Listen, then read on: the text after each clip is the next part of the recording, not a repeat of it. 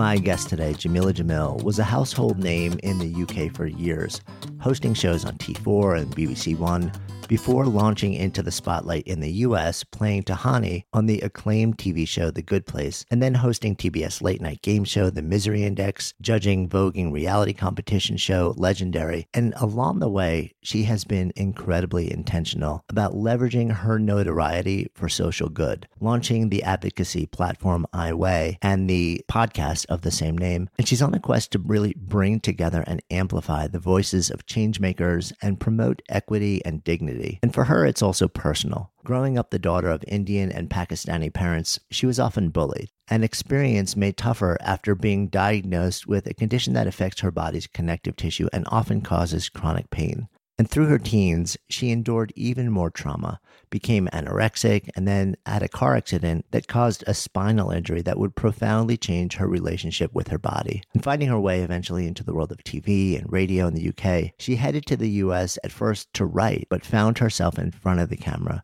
performing on a set with her childhood heroes on network TV. But it was her decision to speak truth to power and become an advocate for equality, inclusivity, and self-determination that has really become the center of who Jameela is and how she shows up in the world, a place she describes as being post-shame. So excited to share this best of conversation with you. And before we dive into it, I also want to take a moment to share some super exciting news. So my new book, Sparked, is now available for pre-order. This is really the culmination of more than 2 decades of work getting to the heart of what makes us come alive in work and life. It'll help you understand, maybe in a way that you never truly have been able to see or embrace, those deeper drivers for work that fill you with meaning and joy and excitement and purpose. And probably equally important, it reveals what work empties your soul, takes the greatest emotional toll, and requires the greatest recovery. And it equips you to understand, on an entirely different level, how to better reimagine and reinvent this next season of work and life to truly, maybe for the first time ever, come more fully alive. And there are some super cool immediate bonuses when you pre-order. So go check out the link in our show notes to grab your copy of Sparked from your favorite bookseller today. Okay, on to our conversation. I'm Jonathan Fields, and this is Good Life Project.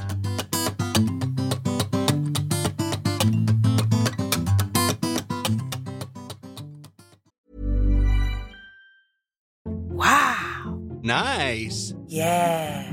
What you're hearing are the sounds of people everywhere putting on Bombas socks, underwear, and T-shirts made from absurdly soft materials that feel like plush clouds.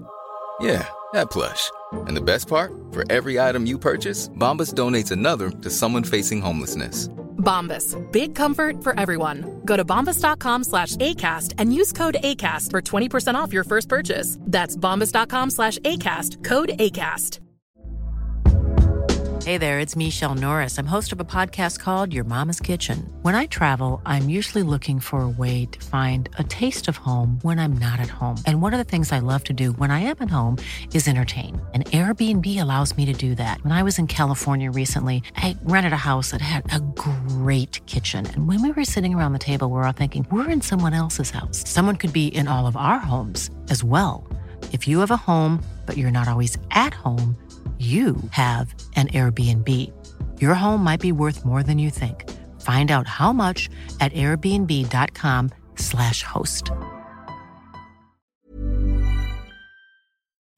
Good Life Project is sponsored by LinkedIn Ads. So as a business-to-business marketer, your needs are unique. B2B buying cycles are long and your customers face incredibly complex decisions. So isn't it time you had a marketing platform built specifically for you? LinkedIn Ads empowers marketers with solutions tailored for B2B. Imagine having direct access to 1 billion professionals, including 180 million senior executives and 10 million C-level leaders. With LinkedIn's powerful targeting tools built for B2B, you can drive serious results. LinkedIn Ads generated 2 to 5 times higher return on ad spend than other social platforms in the technology space. We've actually tapped the power of LinkedIn Ads a number of times ourselves, and the campaigns have been really successful. If you're ready to revolutionize your B2B marketing, try LinkedIn ads with a $100 credit on your next campaign. Terms and conditions apply. Go to linkedin.com/goodlifeproject to claim your credit. That's linkedin.com/goodlifeproject, or just click the link in the show notes. Terms and conditions apply. Originally came up in London. That would have been you're probably like late 80s and 90s is when sort of like you really were coming of age there. Yeah, I mean, I sort of spent a lot of time in Pakistan and Spain in my most formative, like early years. And then we kind of settled in London fully after I was about probably 8 years old. So I was all over the place. I was back and forth. We basically went wherever the pound was strongest. Got it. What was that? It's not military though. Was that like a business type of thing for careers or parents or something? Or no, literally just we didn't have any money, so we would go wherever the pound was strongest. And so sometimes it really depended on the economy of different countries, and that's where we would go and live, especially if we had relatives that we could go and live with because we couldn't pay rent. So for the first couple of years, I moved around a lot, and then somewhere between about 6 and 8, I started to really kind of settle back into England and started going to school here. And I grew up in sort of all over London, really. Again, depended on rent, depended on when they lifts the earth out of our houses. Yeah. Did you have a sense of that? I mean, even when you were a little kid, did you have that sense of that's really what was going on, or was it only in hindsight? No, I definitely knew. It was we were a very close-knit family, and I think especially when you're in a single parent household, there isn't much space for your mother to lie to you about what's going on or who the men at the door who are taking the television are. And so, I think I had a very palpable understanding of our economic situation very young. But, I wasn't starving or anything. I wasn't completely homeless. I lived in a time in England where we really took care of those who were disadvantaged compared to now. We used to, and it wasn't as stigmatized. If there was a single mother who was looking after 2 kids who couldn't manage to work full time as well as look after those 2 children, then we would help her find housing, and we would help her have an income that was possible for her family to live off of. And so I feel incredibly fortunate. We also used to help kids with school fees, so I was able to get assisted places, is what we used to call them, which is similar to a scholarship for disadvantaged children. So I had a sense of it, but I also felt very taken care of by my government in a way that I don't think a lot of children can relate to nowadays. It was the sort of the last of the really good side of I guess it was just they were the last really good days. For those of us who were already taking a beating from life. Yeah. And I mean, I know especially as a young kid, there was a lot to take care of. I mean, there was a lot going on. And also it sounds like from the earliest days, you've dealt with struggles with everything from hearing loss to health issues, Ehlers-Danlos when you were sort of a kid also. So to know that there was someone or something or some safety net that was in some way, shape or form going to help you be okay. I don't know how Americans cope without a national health service. I think that's one of the number one things I feel so grateful for in my childhood is free doctors and nurses. Like growing up as a chronically sick child with also a lot of mentally ill people in my family, we'd all be dead without the National Health Service. There was no way we would have been able to afford insurance or co-pays and all these different things. I can't believe the state of the healthcare in this country. And I love America, but so many of the homeless people that you see, these aren't people who are just all drug addicts, and sort of fuck ups. These are people who often got sick or a family member got sick and they were crushed by their medical bills, and that's what's led them to lose their house and therefore their job and everything else. And so the National Health Service is how I survived. And I really, really don't know what I would have done without them. Again, it was a better time. And also, I had a disability as a child. So we would give parents extra support if you had a child with a disability. This is something that's, again, being rolled back in Britain right now. Yeah. I'm curious, obviously as you got older and, especially in your recent, probably last decade or so, there's a really strong sense of service to sort of like a bigger society, and especially to those who are in some way disenfranchised or don't have a sense of power. Do you feel like that early experience with you in any way planted the seeds for this sort of like orientation with you? Yeah, of course. I definitely don't do this for fun. It's not fun. Putting myself in the firing line with society and media is not a decision that one takes lightly. It doesn't make your existence more glamorous. It doesn't make you sleep better. You don't earn more money. You definitely earn significantly less money. Obviously, I'm still fine and living in privilege, but this is the only reason to be this relentlessly annoying publicly is because I grew up knowing what it was like to be on the other side of this and to be a victim of the pitfalls of our society and our narratives. And that's why now that I have a position of power, which I was told I would never, ever reach because of what I was born into, I feel such a strong sense of duty to alert people to a call to arms, to identify the poison in our culture and push back against it. Does that make sense? Yeah, no, it absolutely does. What's interesting also is of the things that you struggled with or lived with as a young kid, one of them was a certain amount of congenital hearing loss, if Yeah. I know correctly. So, which I guess to a certain extent remains to this day. Yeah. A friend of mine who you may know also, she's out there, Jennifer Pasteloff. I've heard of her. Yeah, she began to lose her hearing, and she found that it made her hyper attentive to those around her because she had to she reads lips. She didn't study to read lips. She just learned that's the way that she needed to pay intense attention.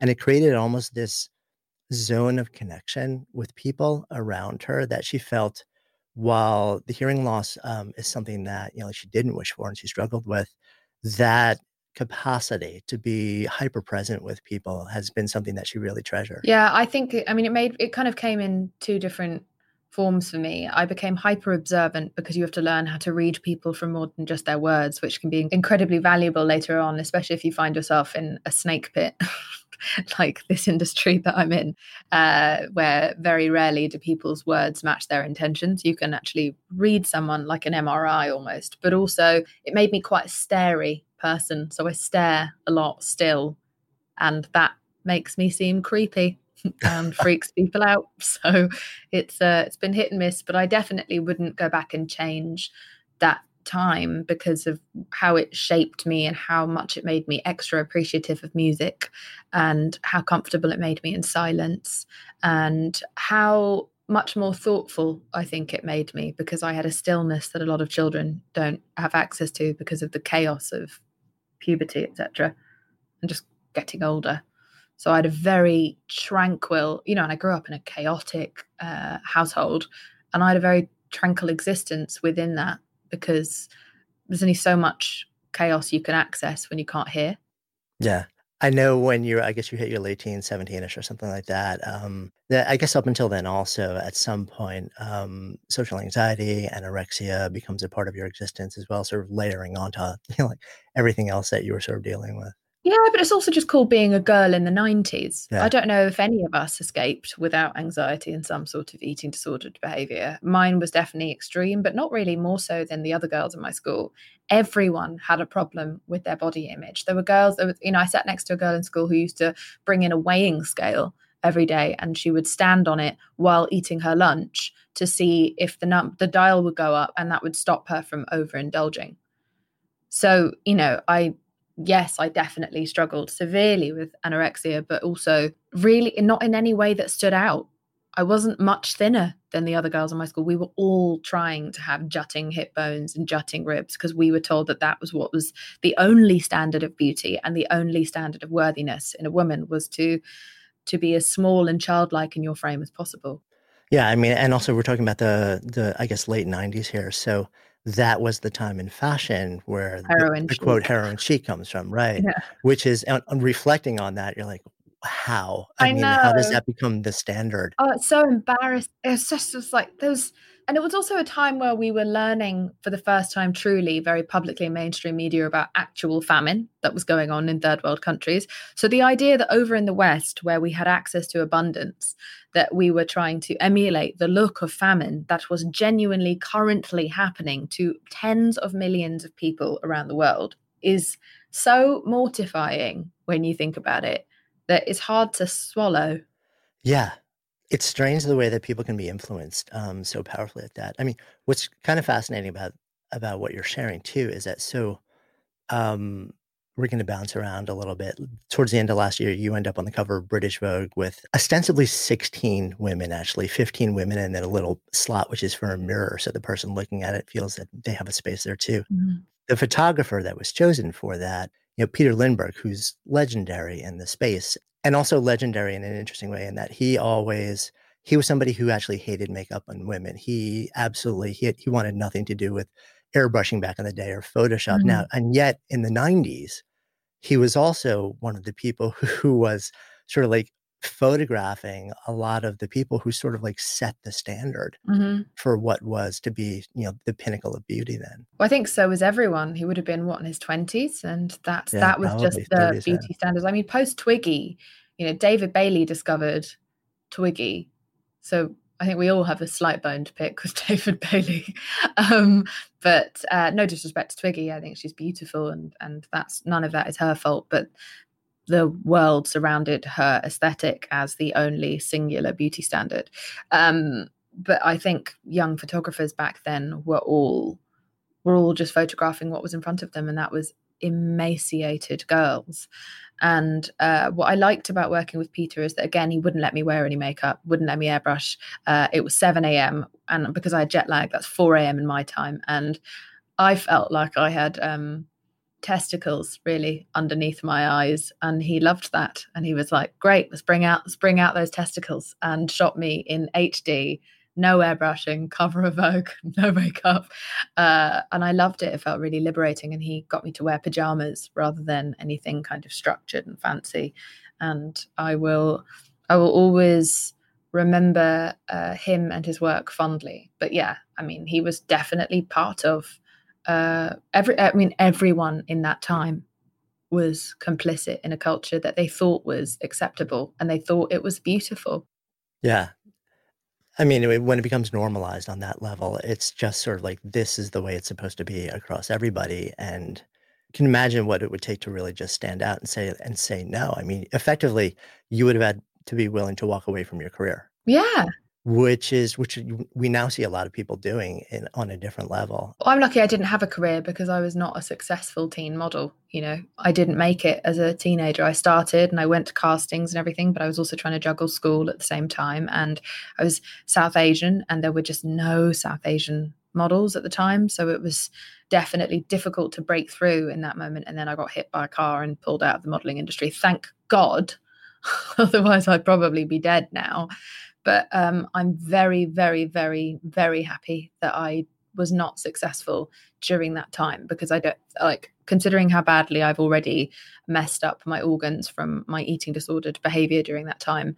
I can't imagine what would have happened if I was also smoking and taking cocaine and maintaining emaciation for as long as it would take to be successful in a modeling career. Yeah, I know you've described the car accident in a weird way, almost as a blessing, something that ended up to a spinal cord injury and pretty much took you out of being involved in people outside of your home for the better part of a year, maybe longer. Mm-hmm. Yeah, I was bedbound for ages. It wasn't that bad. I had really strong painkillers and cable TV. So while I would never undermine the experience of someone else damaging their back, I actually found that to be quite a good year. I had a morphine drip and I was living my best life, eating ice cream off my face, watching Frasier.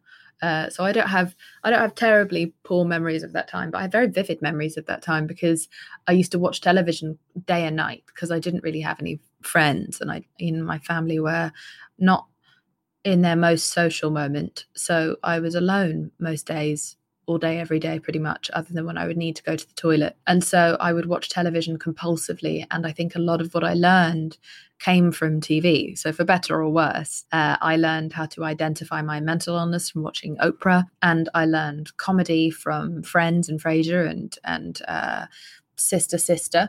And I learned, I guess, probably how to host just via osmosis, because I've stumbled into the entertainment industry and have always just sort of instinctively known what to do and how to carry myself without any kind of media training, any kind of acting school or anything like that. I have just always had an instinct for how to perform on camera, which must come from just compulsive, addictive television watching.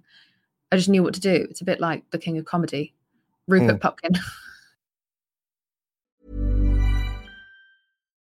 Since 2013, Bombas has donated over 100 million socks, underwear, and T-shirts to those facing homelessness.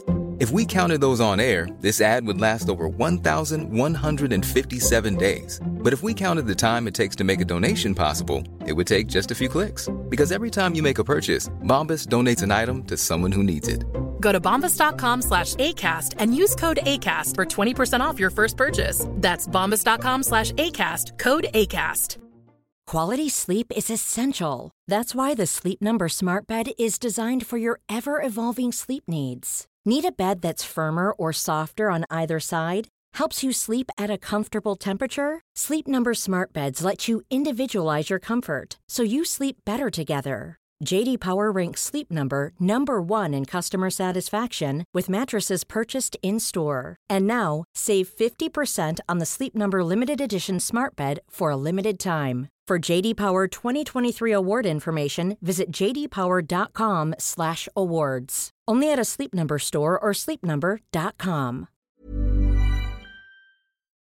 Good Life Project is sponsored by Lexus GX. So have you ever owned something that inspired you to just up your game? For me, it was this high-end mountain bike. I love the ultralight frame, the suspension, the precision gearing, and I realized it deserved to be ridden to its full potential. So I started training harder so I could experience the joy it could give back to me. And it paid off. That bike helped me discover just new levels of performance and straight up joy. When we own exceptional things, they inspire us to do exceptional things. The all-new Lexus GX has an exceptional capability that will have you seeing possibilities you never knew existed. Its advanced technology and luxurious interior mean that wherever you go, you'll never go without. Imagine tackling rugged landscapes with the available 33-inch all-terrain tires and multi-terrain select, then unwinding with the available front-row massaging seats. This is a vehicle that inspires you to go further, to live up to its full potential. So why settle? Live up to the all-new Lexus GX, luxury beyond limits. Experience amazing at your Lexus dealer.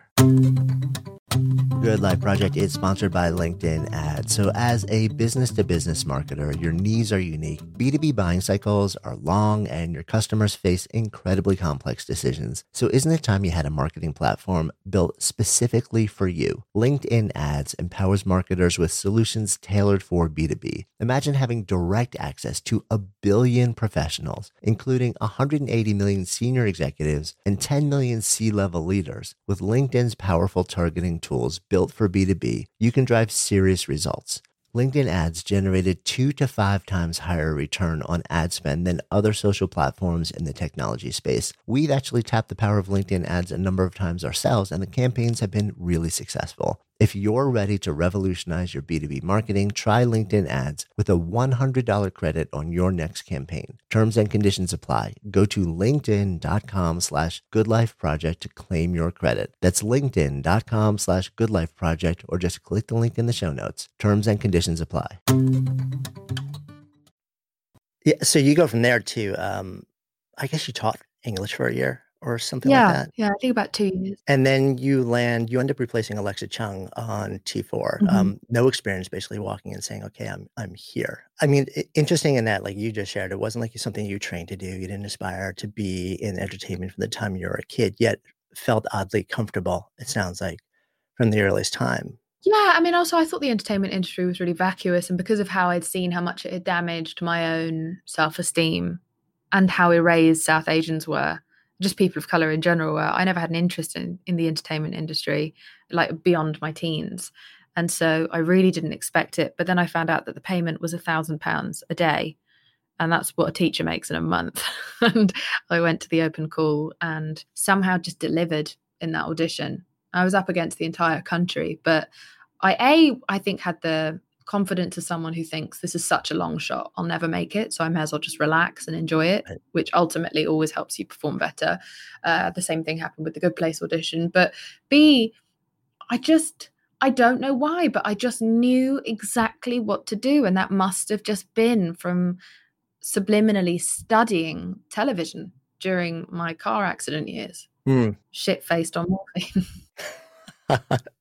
It somehow bypassed all of this shield and just went straight into muscle memory. Yeah. So you start out in front of a screen. Not too long after that, you end up actually on BBC One hosting a show which, from what I know, and you can tell me if this is right or not, so The Official Chart was never hosted by a woman before, was it? Before you? No, it'd been on air for 60 years and they'd never let a woman take the reign because it's a very authoritative show. It's like the Billboard 100. Right. You know, you are there as the authority. You get to hand the number one over to the artist, and for some reason it was just never given to a woman. And I was very lucky to be made that first woman, and so I got to make history at 26, which was very unexpected and a lot of pressure, but an experience that I enjoyed very much. It took a minute to find my feet because, again, similarly to TV, I hadn't trained, I hadn't done student radio. I mean, I hadn't really gone to school past the age of 16, so I was thrown right in the deep end and just had to figure out how to swim. It took a minute, but eventually it went really well and the ratings were good. And I will always look back on that as a defining moment for my career because it was the first time in my 4 years on television at that time where it wasn't about how I looked and it wasn't about my skirts and my fashion and my legs. I was totally desexualized and I was able to learn how to entertain people just with my mind, just with my voice. And, you know, it's a difficult job. You have to drive the desk. So you have the whole of the BBC at your fingertips and you are controlling every single sound that people can hear at the same time as telling a story while a timer is counting down and you have to perfectly hit that timer. And you're live. So there's no error for any mistakes. And it turned you into a less self-conscious and a better host, a maybe person, because you become less contrived as an individual. Yeah, I mean, it's interesting also because you're then in a career where it is 100% about your voice and 100% about your ability to relate to people with nothing but the sound of your voice coming straight into their ears. I guess you can't relate. No, not at all. But I mean, the difference between what I do and what you were doing was the real-time nature of it, which is profoundly different. You know, we're sitting here, I'm in my studio in New York, you know, like you're in your place in LA and we're making this happen. And we can touch up anything that happens later. If somebody stumbles or fumbles or wants to reframe, they can. But when you're on the mic and you're live and you know potentially millions of people are listening to you, and you know it's really fascinating training in being just absolutely present in the moment and it's like it forces you to let go of whatever you thought you should have or shouldn't have said 3 seconds ago because you can't stay there. You have to be in like whatever the second is right then. Mm-hmm. I think you can do anything after you've done BBC, anything within entertainment. You can't go and do brain surgery on a child, but you can do anything within this industry once you've done live radio where you are the controller as well as the host. It's terrifying. It is terrifying, but it's incredibly exhilarating. You can't sleep until like 4 a.m. because you're still buzzing every single week. It never wears off because it's a huge risk. Your entire reputation is on the line every time the red light that says on air comes on. And all my TV hosting was mostly live as well, by the way. So at 22, when I jumped into this industry, they put me straight on live television by myself at like 5 a.m. So I've only ever really known live until now, which is why acting felt really fucking strange. To me. All the takes and the sets and oh my God. So it was almost too much room for error. I think I made more mistakes because I had too much room for mistakes. That's interesting. It's almost like you have the luxury, you know that you can. Yeah. So you do. And humans have the capacity to overthink. It's one of our most sort of stifling habits. A dominant trait for most people, I think. Yeah. Around the same time, you're also writing for Company Magazine. Was writing something that was following you from an earlier time, or was it sort of like an emerging interest, or just something that you happen to fall into? Again, I fell into it. I've got the most charmless career trajectory that has ever happened. And I didn't even shag anyone to get what I have. I didn't even do that work. You know what I mean? I gave no hand jobs whatsoever. Like no one was interested, actually. I think I would have been the only person to ever fuck their way down an industry because it's not my greatest skill, I'd say. But I have somehow, maybe it's the universe's way for making up for what a shitty start I had, but I've somehow just been at the right place at the right time consistently for over a decade. in a way that mesmerizes me. Like I'm baffled by it.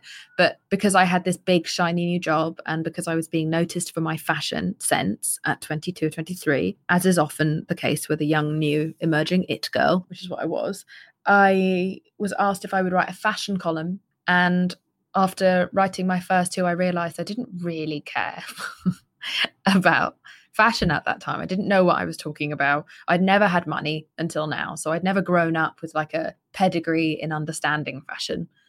I just thought it was something you used to, cover your tits so you don't get arrested.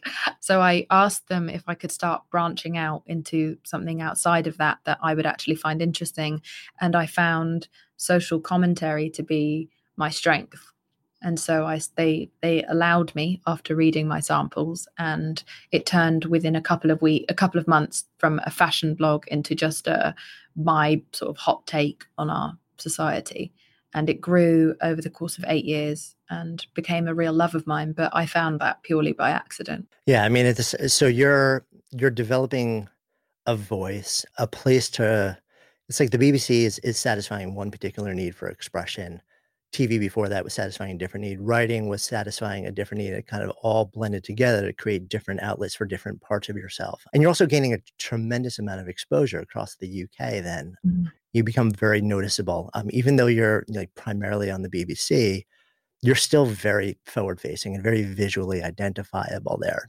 And I know you have shared and you've written about somewhere around the age of 26, which I guess was right around then. You also started to really struggle, described it as having a breakdown and a suicide attempt. What came together in that sort of like season for you that led you to that place?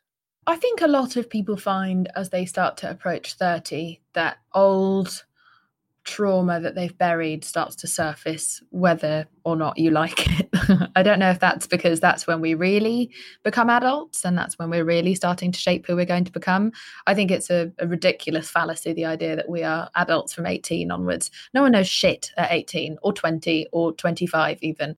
I really think it's only as you start to approach your 30s that you start to understand who you are, what your place in the world is, and what you plan to do going onwards. So all of my old shit that I'd always buried under jokes and performative sort of playfulness, suddenly I couldn't hide from anymore. And so the combination of that and being way too famous for someone who's so introverted and someone who is not built for fame because I'm an unfiltered and unusual woman, I think having paparazzi outside my house all day, every day, photographing me, speculating over my weight, speculating over my love life, speculating over my existence, stalking me on every single walk I would go to, having all these bizarre narratives constructed around who I am and what I stand for by the media, it all just sort of melted me down. The combination of actual mental illness that I've been running from my entire life and the media giving me it's not the media, but society giving me no space to grow, because once you're in the public eye, you become held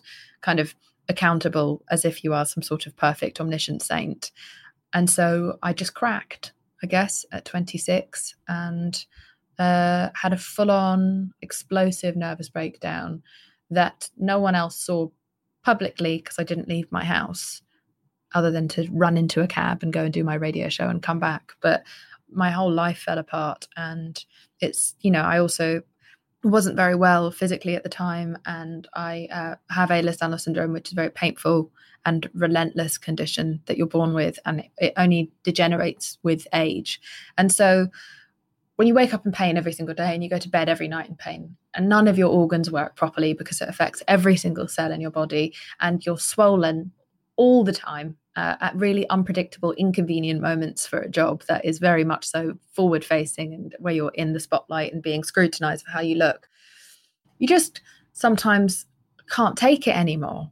And so I gave up, but thankfully I failed, and suicide was not something I turned out to have a talent for. I'd attempted it twice in my life and not been successful both times. And so I decided that if I'm going to carry on in this world, then I'm going to have to address everything that has led me to this point of collapse and go through it meticulously and study my trauma and understand my patterns and map my way out of what was essentially insanity.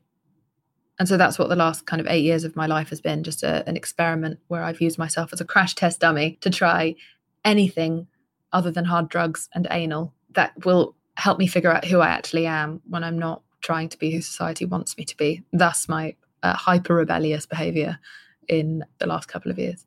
Yeah, I mean, it's interesting having that frame, because it's almost like a lot of what is happening publicly is the outward expression of your own inner quest to figure out who exactly am I, if not defined by the expectations and the frames of everybody who exists outside of me. Yeah, and the patriarchy, who am I really? If you think about how early we start being conditioned, it would have been the first time I turned on television and saw a Disney princess. I was being, and my own family and my lineage and where the place that I come from means that, we have a very specific coding for women's behavior. So I've been soaked in conditioning from as early as I could understand. And so how are women in particular, or just those of us who are very controlled, how are we ever supposed to work out who we really are when we're so busy being bombarded with who we're supposed to be? And I guess that's what happened to me at 26, was that sort of that light bulb moment of, I have no idea who I am. I'm lost. And that's why I feel so able to dispose of my life, because I don't care about this life, because I don't know this person. So I can easily execute them because they don't mean anything to me. Because how can anyone who you don't know really mean something to you truly? Does that make sense? Yeah, no, it makes absolute sense. And at the same time, I don't want to gloss over the fact that you shared that with Ehlers-Danlos, there's chronic pain. I mean, it affects different people in different ways. If it shows up for you in your life as pain, that's always there, as dysfunction, where you never quite know how things are going to be on any given day. Waking up and then functioning in a very public way means masking that, which means at some point, like whenever we repress something like that, whether it's emotional or physical pain, it comes out. Some way, shape, or form, oftentimes by illness, oftentimes through, at some point it needs to find a way out. So it's sort of like, if you're covering it, if you're sort of like keeping it at bay on an everyday basis, at some point it's really it's going to show up, whether it's that or whether it's just all the other things that pile in to create it. It also put me in a really interesting trap, because in this industry, you have to sign insurance forms when you work. So you cover up your health problems at all costs. Like, no matter what you're doing, you're wearing the heels, even though your ankles are on the verge of dislocating or something, and they're swollen and they're hurting and your feet are swelling. Like, people with Ehlers-Danlos syndrome don't do very well in very cold conditions, especially when our joints are affected. But you wear the mini skirt in the freezing cold, you wear all the makeup, you look like the picture of health, you present as the picture of health, because otherwise you're going to lose work, as our industry and our society is so fundamentally ableist.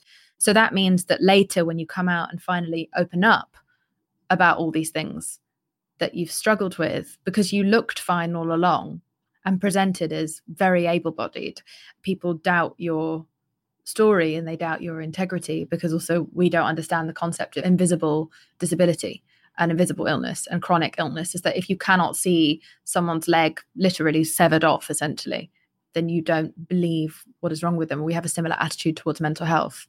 If somebody looks fine, we presume they are fine. We don't ever look, we've never been taught to look beneath the surface. So yeah, it's been an interesting journey for me with my health. Yeah, it's almost like you work so hard to project an image of strength.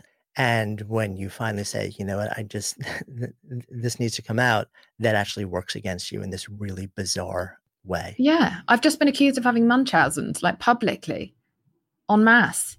So, which is so hilarious and ridiculous. And the person who did it is just some sort of washed up journalist, not a doctor, like not one of my doctors.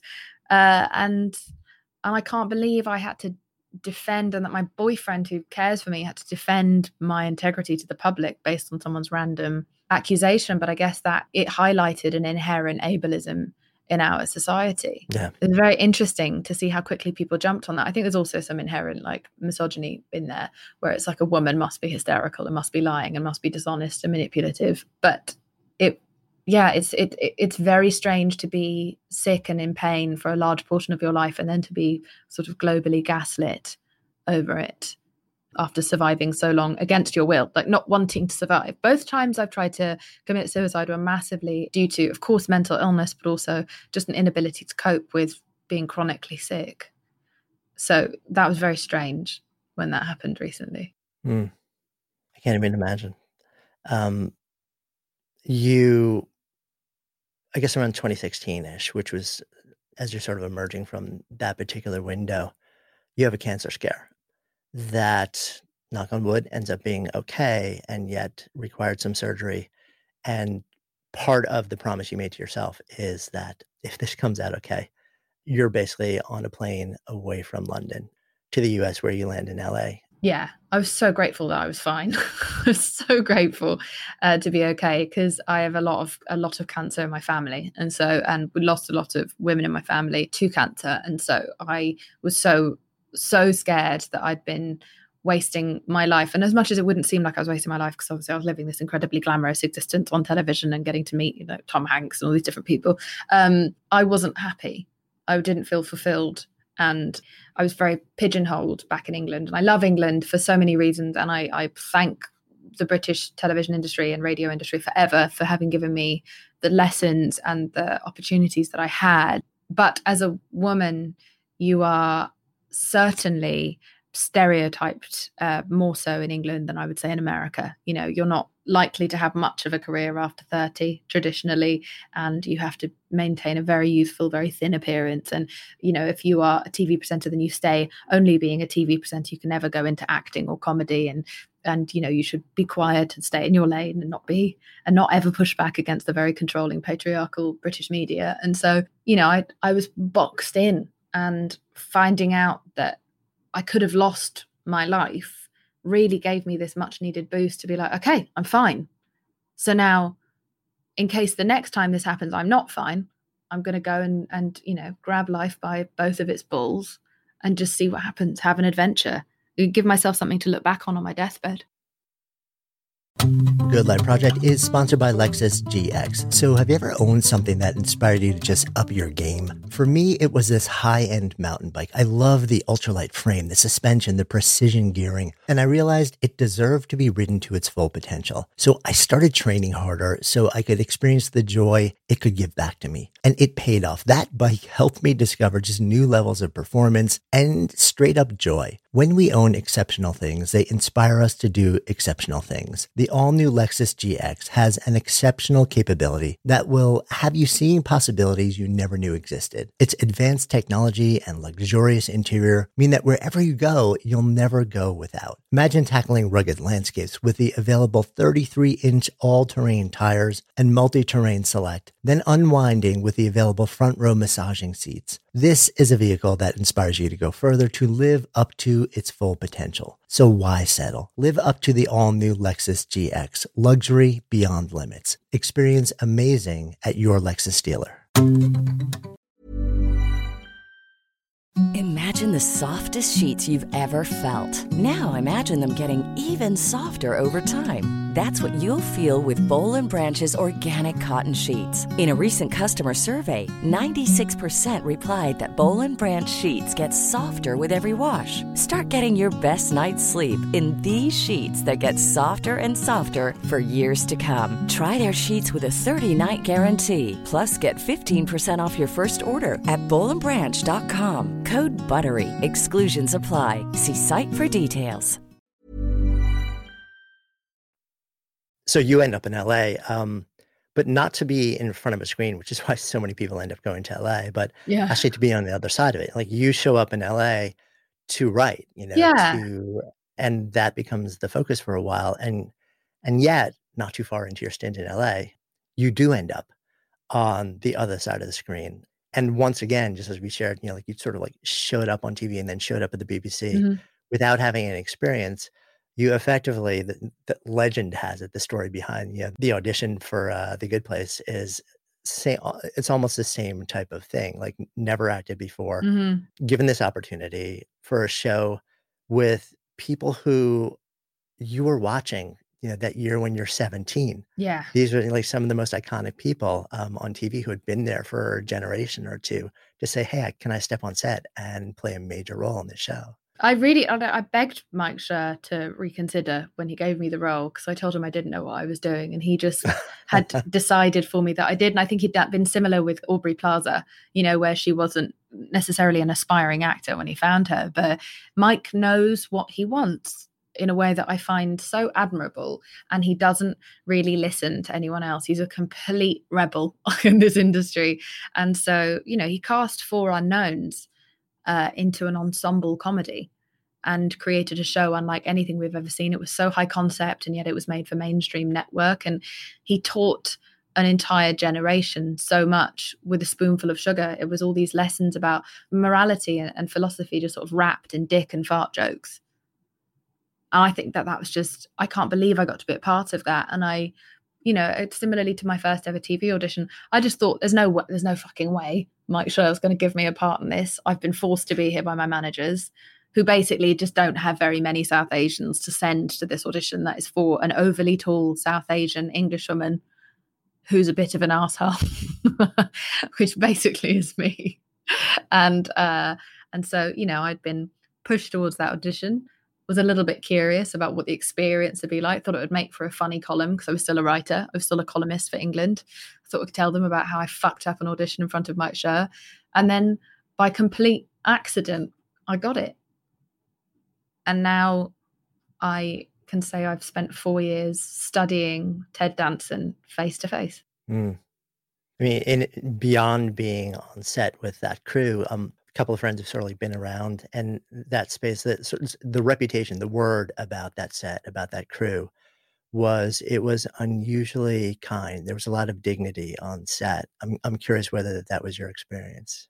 Yes, it was just an incredible place to work. And it was very, very surreal to be on a set like that, where you had 50-50 male and female directors, male and female writers, and you had all these different people from different backgrounds. It felt like a very multicultural space where you felt like you could see yourself when you would look out into the crew and people who were like you. And yet, while I was doing it, it was 2016, I think we began, the Me Too and the Time's Up movement were starting to emerge and kick off.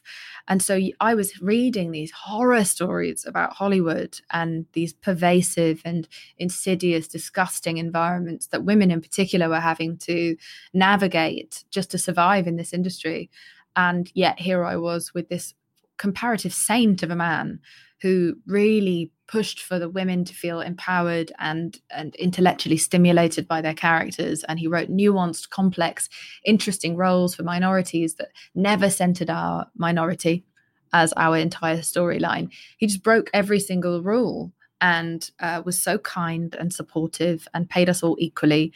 And I couldn't relate to anything I was reading. I felt so grateful. It did just fundamentally change my life. It changed my life in every single way. It gave me faith in myself. It gave me faith in this industry. It gave me faith that there were good allies out there like Mike Schur. And I was given this platform from that show, on top of just being a part of something that I really believed in. It then allowed me to have the platform to start a movement that represented what I believed in right to the fiber of my being. And so it was the best thing that ever happened to me, I'd probably say, that show. In every way. Yeah. Tell me about the movement side of things, because so you're heading into sort of, I guess it's probably the last season of The Good Place, 2018-ish. You start an Instagram account, iWay, which ostensibly, and it's funny because I've heard it described in the past as body positivity, but it's really not that. No. And it never was. But it feels like, I'm curious because it feels like it has grown and expanded, and the mission behind it has grown and expanded substantially, even just in the short amount of time that it's been there. And it's no longer just an Instagram account. This is a true movement. Yeah, well, look, it has the reputation of being a body positive movement because the media are more prone to, if they're going to have this conversation at all, having it with a slender, conventionally attractive woman, so that they can have the conversation but put her on the covers where she can fit into the couture clothing and sample sizes. And so it's just a very convenient way. I'm still thrilled that they had the conversation with me, and this conversation was able to become mainstream because of that. And I love that they were willing to go there and have real conversations with me and not just reduce me down to conversations about my hair and my love life.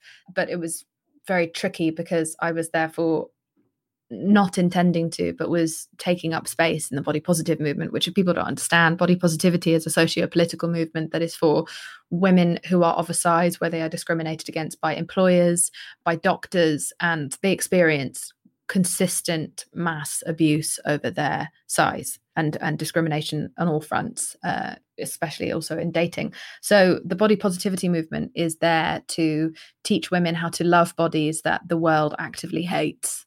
And it is something that is for larger women. Slender people have, commercialism has co-opted the body positive movement as something that is for slender women who do yoga and have abs, who love their abs and say, I'm #body positive. And look, I understand that, there aren't completely malicious intentions behind that, but it's erased this very important socio-political movement. Slender women don't need body positivity, but we definitely still have the right to say that we struggle with our body image. I certainly do.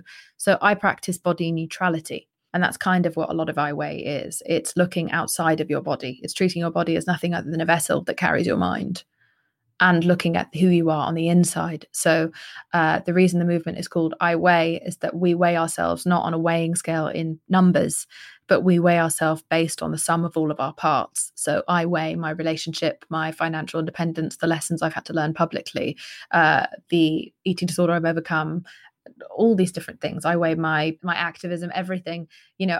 I weigh the sum of all of my motherfucking parts, and I'm tired of being reduced to nothing more than inches and pounds and kilos. So it started as a statement against how we are made to feel as our bodies, but very quickly it emerged into what was generally a conversation about acceptance, representation, and mental health. And that's where we are at today. We have 1 million followers on Instagram, and we have changed a global policy on Instagram and Facebook that protects people under the age of 18 from diet and detox products and cosmetic surgery procedures that are being sold to them that aren't regulated and being peddled by influencers who have zero morals. And we are also working on several bills in the United States to try to protect teenagers and end discrimination. So it's a full thing. Yeah, I mean, it's fascinating if you if you look at the Instagram account, which is really just this is one small visual representation of what's going on behind the scenes. It's a platform, it's a platform to tell so many people's different stories, and you see, the images, and people saying like if you want to say that this is how you want to weigh me, let me tell you like that, how much vaster the universe of things that comprise the value I contribute to the world are at this moment, and how much they will become over time. And it's this really powerful visual depiction of people proclaiming publicly. Reclaiming almost. They're reclaiming their identity. Yeah, which is, it's just incredibly powerful to, no matter who you are, you just sit there and you start to move through it, and it's emotional. I think it really moves you. I think that you have to have a pretty cold heart to sort of look at this and say, A, change doesn't need to happen, and B, that anybody should be boxed in by a set of societal identifiers that tell you what smart is, what stupid is, what beautiful is, what not, what, or how anyone should behave on the planet. Yeah, I think it was just important for us all to take back the ownership of, we live in this incredibly narrow-minded society where only thin is beautiful, only young is beautiful, only able-bodied is beautiful, only light-skinned is beautiful, only good, clear skin is beautiful. We've been the vast majority of society has been excluded from what is deemed societally acceptable. That just doesn't make sense. It's just bad business. It's bad business to choose this. I mean, it was very clever business to choose this completely unattainable ideal and use it as a way to say that anything outside of this is unacceptable. Therefore, you must buy all of these products to fix yourself because you are broken. And so, that's the marketing strategy that has existed for 30 or 40 years now, and it does work, but I reject it. And I think that people are very smart. They just haven't been woken up to the correct information. You just have to help them identify the evil, and then they can make their own better decisions. And we're not taught about this stuff in school. We're not taught about it by our parents. We're never warned. We're never educated on proper media literacy, how to understand the actual messaging of advertising. And so therefore, as someone who does now understand that and who's in the middle, in the belly of the beast, I have the really rare position to be able to, with authority, from the inside, blow the whole thing wide open, which is quite fun. Fun and powerful. I mean, where it's an interesting moment, like as we're having this conversation for you, right? Because Good Place winds down. This is kicking up in a really good, big way. The world is going through some really big disruption and pain. When you think about the state that we're in right now and what role you want to play, your contribution sort of moving forward, what's really calling you right now? Is it I Weigh? Is it something different or something big? Is that a piece of a bigger puzzle? No, it's I Weigh. It's I Weigh. We've turned it into this giant movement. We have a lot of laws to change. Laws take a very long time. And also the conversation of mental health, to be able to destigmatize it and demystify it from the unique position of someone who's come back from the absolute brink. I feel as though I'm not an expert in anything other than my own survival, and I can use those techniques that I've learned to perhaps inspire someone to find their own techniques. I'm not here trying to treat anyone. I'm not, one of those strange TV doctors. But I definitely feel as though I think I know what I'm doing now, and it's taken a bit of growth and learning and space and time, but this is where I want to be. I have so much to learn from our society, and I think they could learn a lot from all the stuff I know about all the lies of the media. And so I just want to work with my community on that, and that's what the podcast is. We're launching a YouTube channel in a couple of weeks. It's also going to be around the concept of social justice and social education, about things to do with social justice. And if I continue to persist with entertainment, then it just has to be roles that I think are actually furthering a conversation of some sort. I don't want to be famous. I don't want to be a sex symbol. I don't want to be glorified for anything that I find empty. I want to make a difference, not because I care about my legacy, because I don't give a fuck, which we can tell from my Twitter being such a mess. But I definitely care about undoing some of the pain that I was caused when I was young because of how toxic this industry is and how much I looked up to it and how much I thought all of it was real. And I just want to recycle, selfishly, I'd like to recycle my pain, into something good. It's kind of interesting also seeing you mentioned I Weigh video channel coming soon. The podcast launched as we have this conversation, I guess about a month or so ago. Yeah. So you're now also, this is an interesting full circle moment, right? Because you're back behind the mic. You're back, sort of like back in this different mode. But instead of announcing and a totally different topic, you're now having these very personal conversations with people who either have big spotlights that, and big voices and experiences that they want to share, or are in a role where you can share your spotlight to sort of shine it on the good work of other people.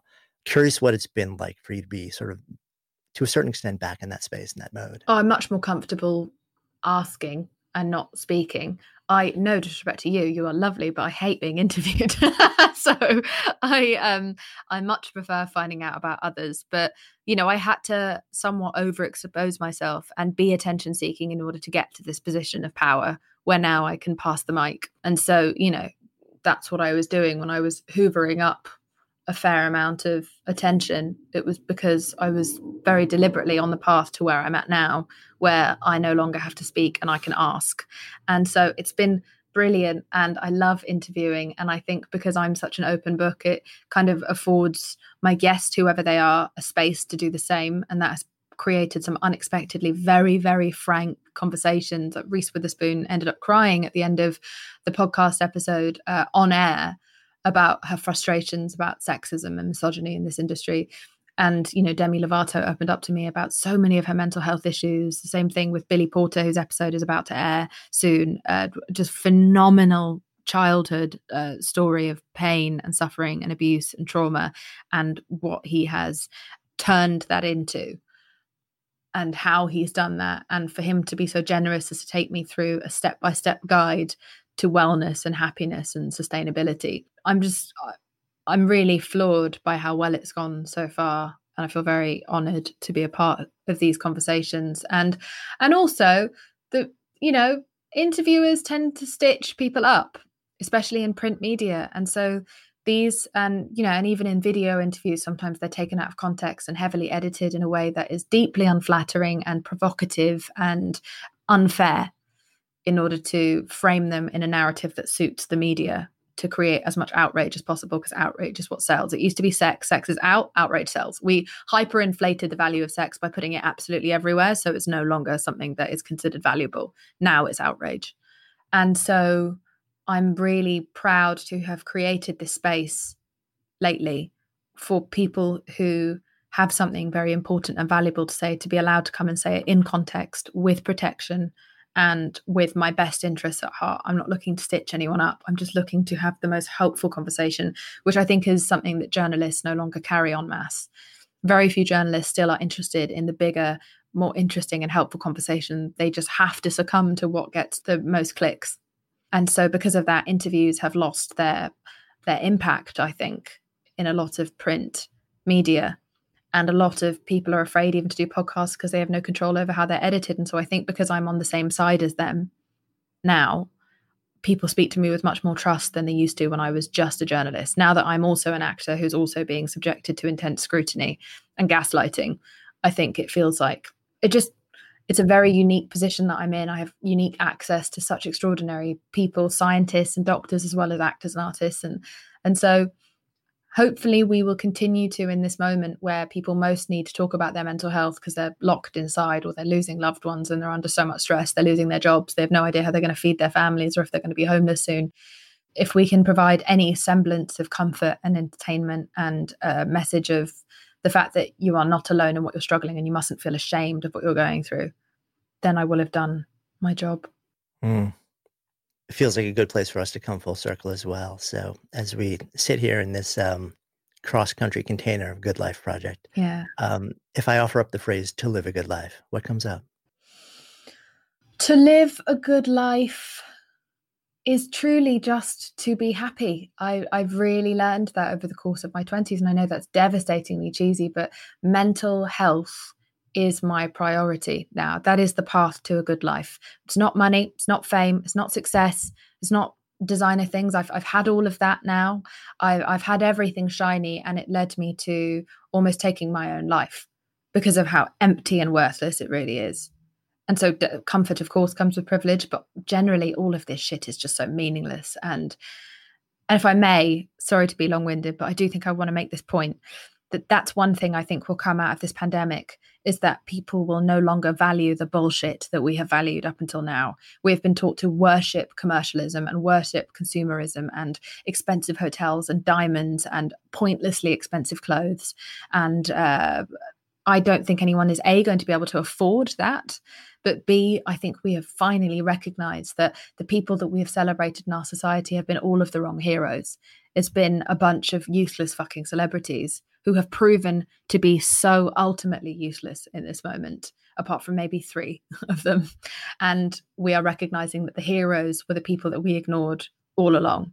And so I am only excited for that one outcome of this global tragedy. I'm hoping that we will restore helpful and intelligent values and recognize what is good. And I hope that we will all be able to make it out of this moment alive and with respect for our mental health, because that's the strongest tool you have in this moment. It's the only thing you can possibly have control over somewhat, if you're lucky. And so for me, mental health is to live a good life, is to be happy and to be cuddled, really. I like spooning. Thank you. Hey, before you leave, if you love this episode, if you haven't already done so, be sure to follow Good Life Project in your favorite listening app. And if you appreciate the work we've been doing here at Good Life Project, please also go check out my new book, Sparked. I am so excited that this is coming out into the world at a moment where I feel like we need it more than ever. It'll reveal some really incredibly eye-opening things to you about your very favorite subject, you, and then show you how to tap these insights to reimagine and reinvent work as a source of meaning and purpose and joy. You'll find a link in the show notes, or you can also find it at your favorite bookseller now. Thanks so much. See you next time.